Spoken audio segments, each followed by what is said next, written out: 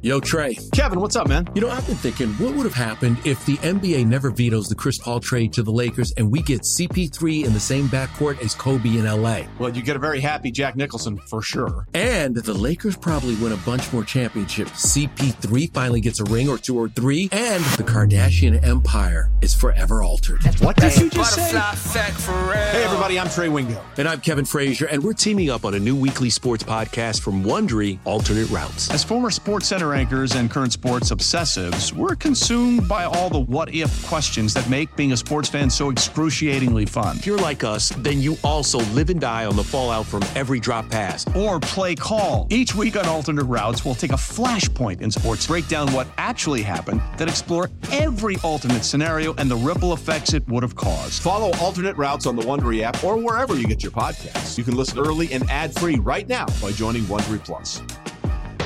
Yeah, there should be some passion. This doesn't have to be boring. You done get bored by baseball? Hey, one thing the game needs is more people like you. Still have grown men run around tight pants. It's Mookie Betts. This is Daniel Bard. It's Steve Aoki. There's Sal Talamacchia. This is Brock Holt. Hey, this is John Lester. Baseball isn't boring. Welcome to Baseball Isn't Boring. Here's your host, Rob Bradford. There's a lot I want to get to because one of the things that I just mentioned in another podcast was I keep referencing you. You should copyright or trademark some of the things that you say because I steal them all the time. I remember the last time you were on, we were talking about split finger fastballs, and you were talking about how it's one of the most underused pitches, or teams are a little bit paranoid because of injuries where like there's been no proof of that. And I don't know what player, what free agent pitcher I could have ever had thought of when I was talking about that.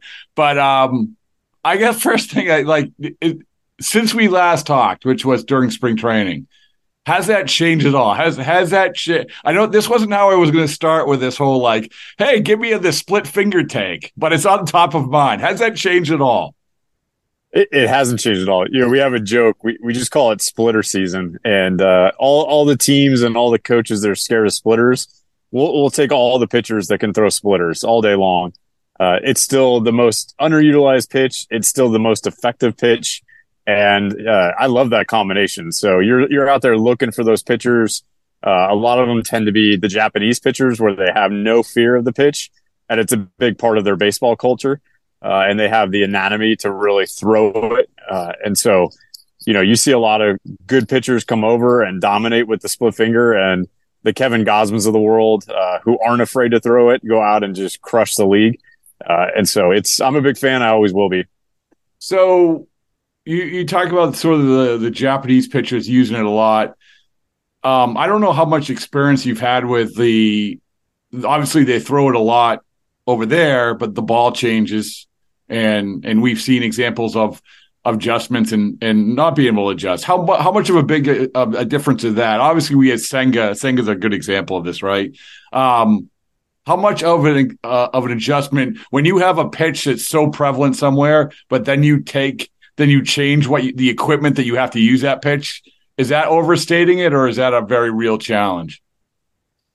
I went out to dinner with Senga last year when we were trying to recruit him to San Francisco, and I wanted him because of the ghost fork, and I actually think the splitter gets better coming from Japan over the U.S. because to me the ball is a little bigger. It's very, very slight, but I think it actually enhances the split finger because your fingers are almost a tick wider, which accentuates all the characteristics of the pitch. So I think the Japanese pitchers actually have an advantage going to the U.S. ball versus the other way around. That concept comes up every time you're talking about a Japanese pitcher, but I think it's actually an enhancer as opposed to something that takes away from their skill set.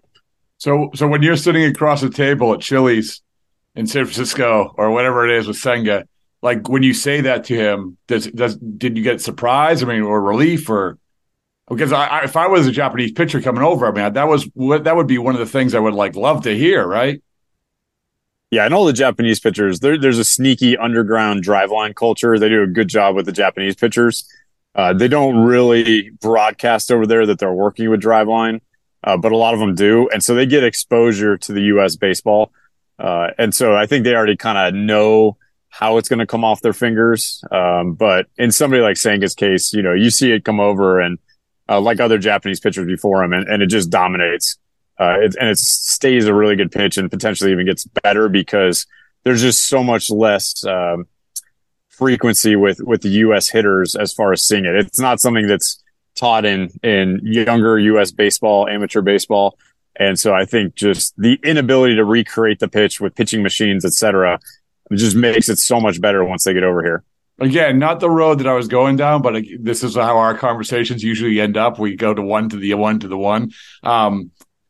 So Senga adjusted his game a little bit since he came over. And watching him, obviously he didn't land with you guys with the Giants, but watching his game from a distance, what was your takeaway? Because where he landed was pretty good, man. Like when you finish in the Cy Young voting, you've had a pretty good year. What was your takeaway from the guy that you recruited to the guy who ended up pitching in September? Yeah, I think I was always a big fan of his, and I'm a big fan of a lot of the Japanese pitchers and their style. And you see them dominating the World Baseball Classic, and they just bring a unique skill set to the table between the mobility and the grace at which they move and their mechanics, unique styles. They have pauses and hitches in their deliveries. They throw the split finger. Some of them throw 5 to 7 pitches, which is a bigger arsenal than a lot of U.S. pitchers. And so I thought he did great. Probably my favorite memory of Senga is that he's extremely health conscious, and so doesn't drink alcohol. And so we had this 3-hour plus dinner with his agent Joe Wolf down in Redondo Beach. And the amazing thing was I've never seen so much water consumed in one meal. We had, it was Forrest Gump style. I mean, people were using the restroom all night long because everybody was very aware that he wasn't drinking alcohol. So we were just crushing bottles of water, and nobody could stay at the table for more than 20 minutes. So it was just this endless parade to the restroom. But that it just proved to me like how dedicated he was to his craft, to his health, to his physicality. He was going to Driveline. He was determined to come over and be a really, really elite major league pitcher.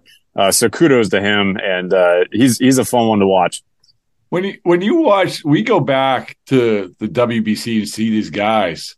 And I would imagine you watched it pretty intently because, again, you're familiar with it. What can we take away from that? So, Brian, I was having this conversation and this is what we do, right? We don't know these guys. So we go on YouTube and, oh my goodness, look at it. He struck out Mike Trout. But we also have to remember it's March. We also have to remember it's a small sample size. But is there anything we could take away from sort of that glimpse in time, you think, from the pitcher's perspective? I think it shows what they're capable of in a playoff type atmosphere where the sample size is smaller. And, me having pitched for Team USA against Cuba in the international sphere, so some teams and some pitchers are just built for that environment. And I think a lot of those guys rise to the occasion. And because they throw unique arsenals and unique pitches, I think what they bring to the table actually gets better in the postseason. And I think that's part of what you see in the World Baseball Classic. Whereas I think some of the U.S. players struggle with it a little bit more because they benefit from either a long major league season or a 7-game series. Whereas when it's sudden death baseball, different elements and different things play up, and kind of that unfamiliarity with how they pitch and the types of pitches they throw, I think benefits the Japanese team. But it also shows you what they could do for a major league team in the postseason. I'm going to tell you, I promise you, Brian, I did not go into this wanting to ask you about Japanese pitchers. I promise you. But I'm going to ask one more question. Well, so because you have a perspective which I think is unique, and you talk about the split being, okay, this is in favor of these guys coming over. And I've seen plenty going back to Daisuke coming over. I referenced, I called the game, Sawamura, his first game in Port Charlotte, and it was so uncomfortable. New ball, new mound, everything else. For you, like, what is the biggest adjustment for these guys who are coming over that you've experienced? I think they do a good job of being surrounded by support staff. It's usually an interpreter, some kind of PT, massage assistant, just to keep their body in check. Massages are a huge part of the culture over there. If you don't get a massage after practice every day, it's almost an insult. But I think the hardest adjustment is in Japan, you pitch 1 day a week. And there's a standardized off day. So it really replicates the current minor league season where it's 6 days on, 1 day off, the way that we've gone in the minor leagues. And so when you start to go to a 5-day workload, a 5-day rotation, I think that's the biggest struggle they experience is that's not how it works over there. You tend to practice at their facility and not actually travel with the team if you're a starting pitcher. And then you jump on the train and go meet up with the team the day before, make your start once a week. And then as soon as you're done, you take the train back to their practice facility and get a lot of work done on your body, work out, stretch, run, cardio, and get all that. And it's a much more relaxed cycle. So I think the travel, depending on what team you're on, unique things like, so Colorado is elevation, Chicago has the day game, Seattle has all the travel. So there's elements that they've never been exposed to that I think in combination with the 5-day rotation can be much more physically demanding, and they have to get accustomed to it.